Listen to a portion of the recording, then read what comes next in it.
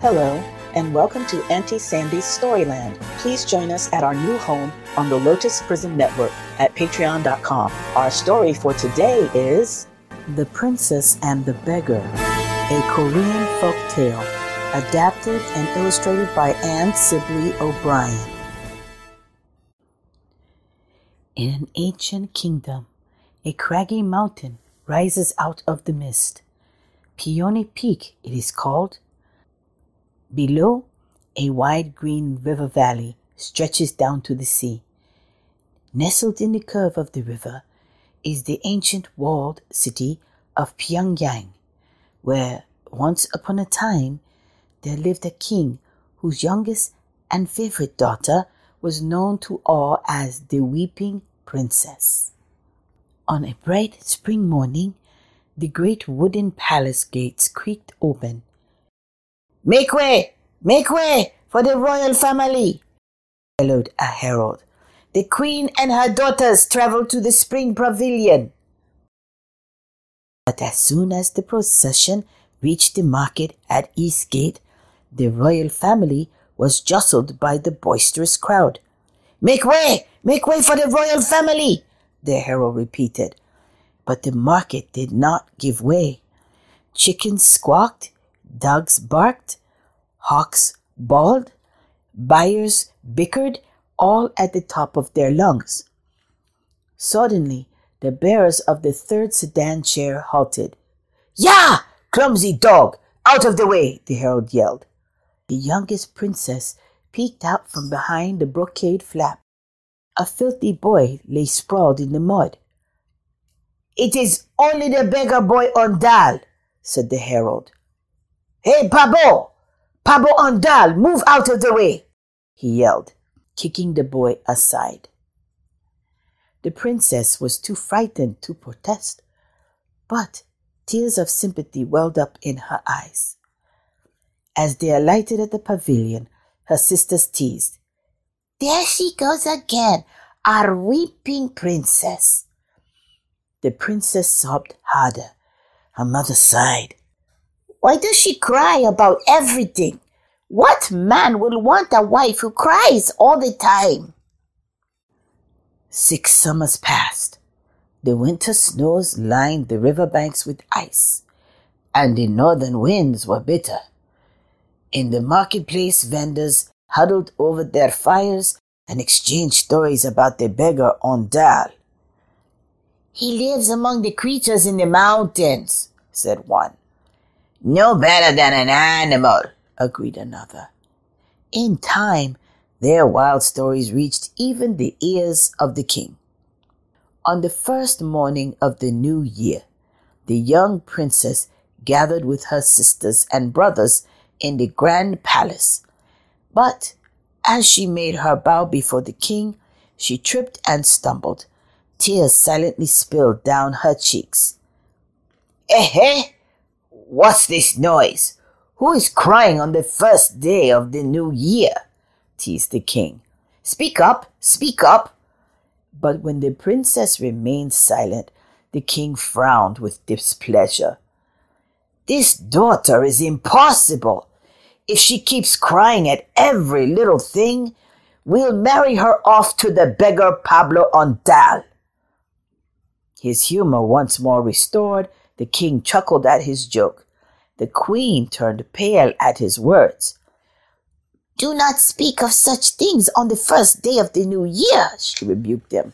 But it was too late. Everyone in the court had heard the king's joke. From that moment, the weeping princess had no peace.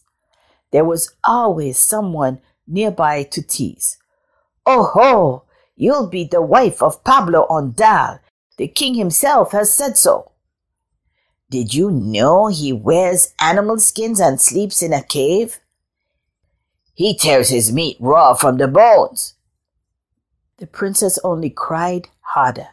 She hid in the palace library and consoled herself by reading her favorite poems and adventurous tales of dragons and tigers. But for fear of ridicule, she kept her studies a secret. When the princess was in her 16th year, the king announced to the court, It is time for the youngest princess to marry. I have arranged a most excellent match with the son of noble Ko." The princess considered her future life as a noblewoman, running a household under her mother-in-law's direction with only frivolous parties and court gossip for entertainment. No solitude, no secret studies. "I will be miserable," she thought. "Sir, I cannot accept," the princess whispered. "You cannot? What do you mean you cannot?" shouted the king. "I have arranged a fine match which any sensible girl would be grateful. You say you cannot? You will obey me," he thundered. In desperation, the princess searched for an excuse. "I most humbly beg your pardon, most honored father. But before I wed the son of noble Ko, I would be the wife of Pabo Ondal." The king's eyes bulged like a warrior demon's, his eyebrows bristling. "The wife of Pabo Ondal? What nonsense is this?"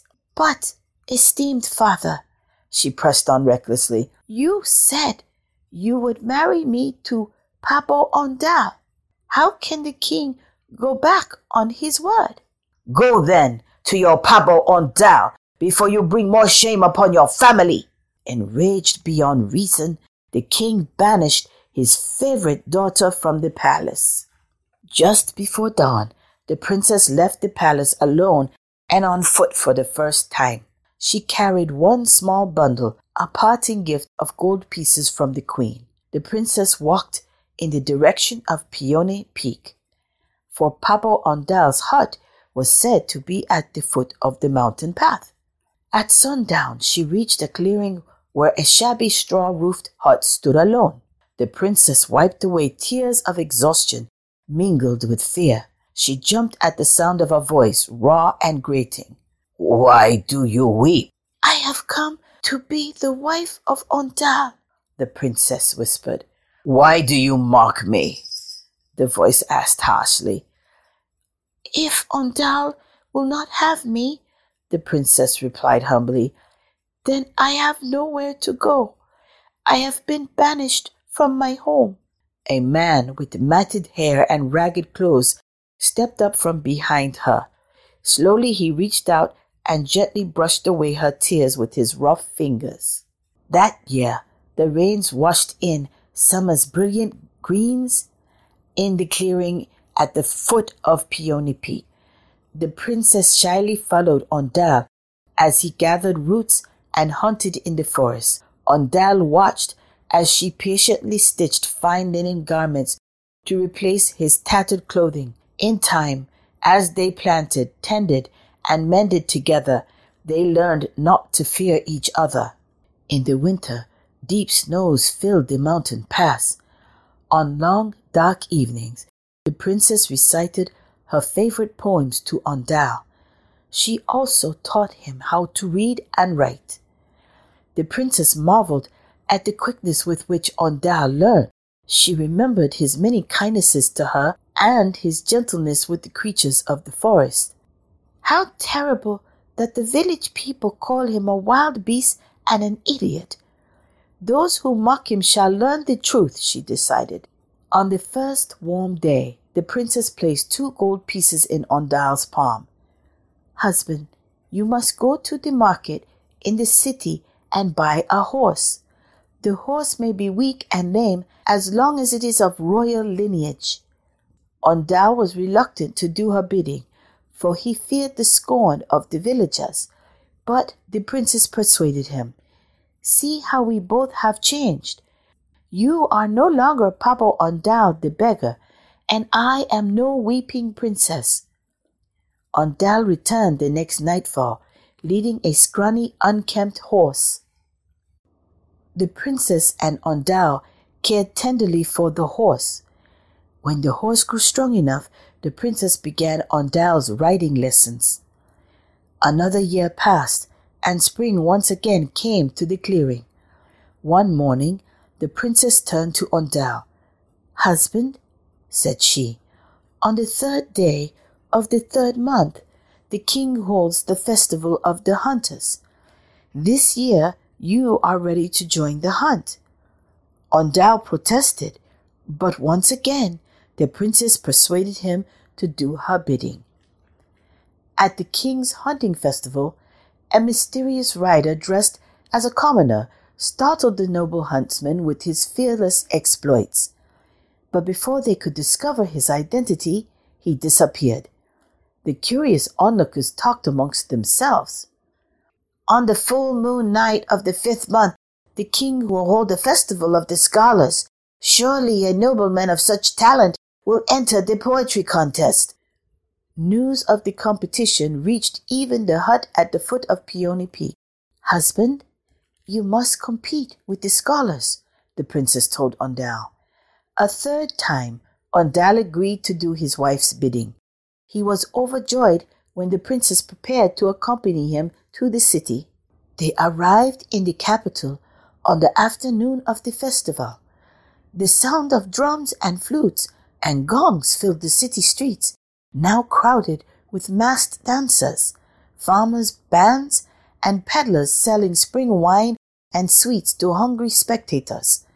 Ondal and the princess wandered the festival streets until dusk.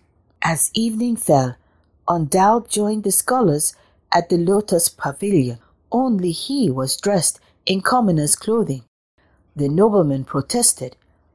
"Everyone knows peasants neither read nor write."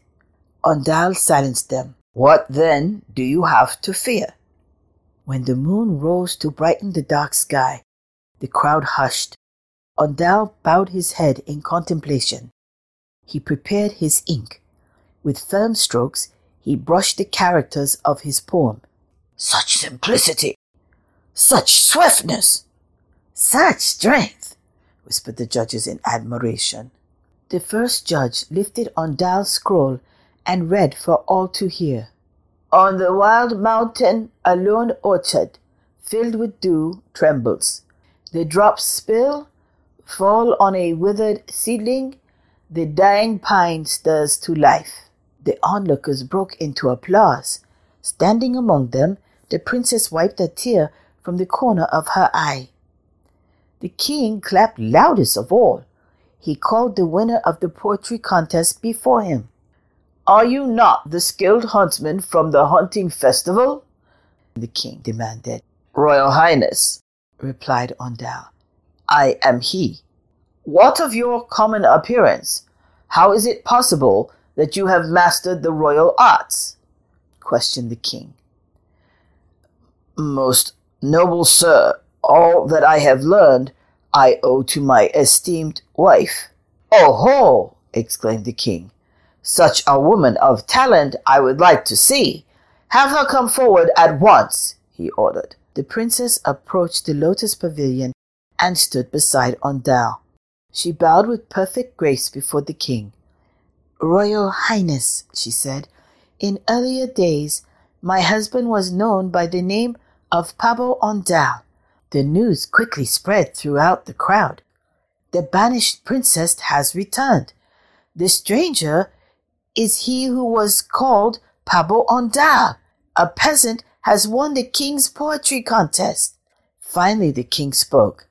"My daughter has returned," he proclaimed, "bringing me a new son worthy of honor. You have won the king's favor. What do you ask of me?" At Ondal's nod, the princess replied, "Honored father, we are but simple folk. We ask only to serve you when you have need." And so it came to pass in the years that followed. Ondal's services to the king were many and great, but his happiness awaited him at the foot of Peony Peak. That is the end of our story for today. Thank you so much for tuning in. Join our exclusive Storyland membership on the Lotus Prism Network to get special appreciation bonuses and rewards as a valued member of our listener team. To join our membership, go to patreon.com/the Lotus Prism Network. For those who like the book we read today and would like to purchase it, please click the link in the description. Follow our Facebook page so you can find us on all your favorite social media and share with your family and friends. Thank you for your support. We'll see you next time on Auntie Sandy's Storyland.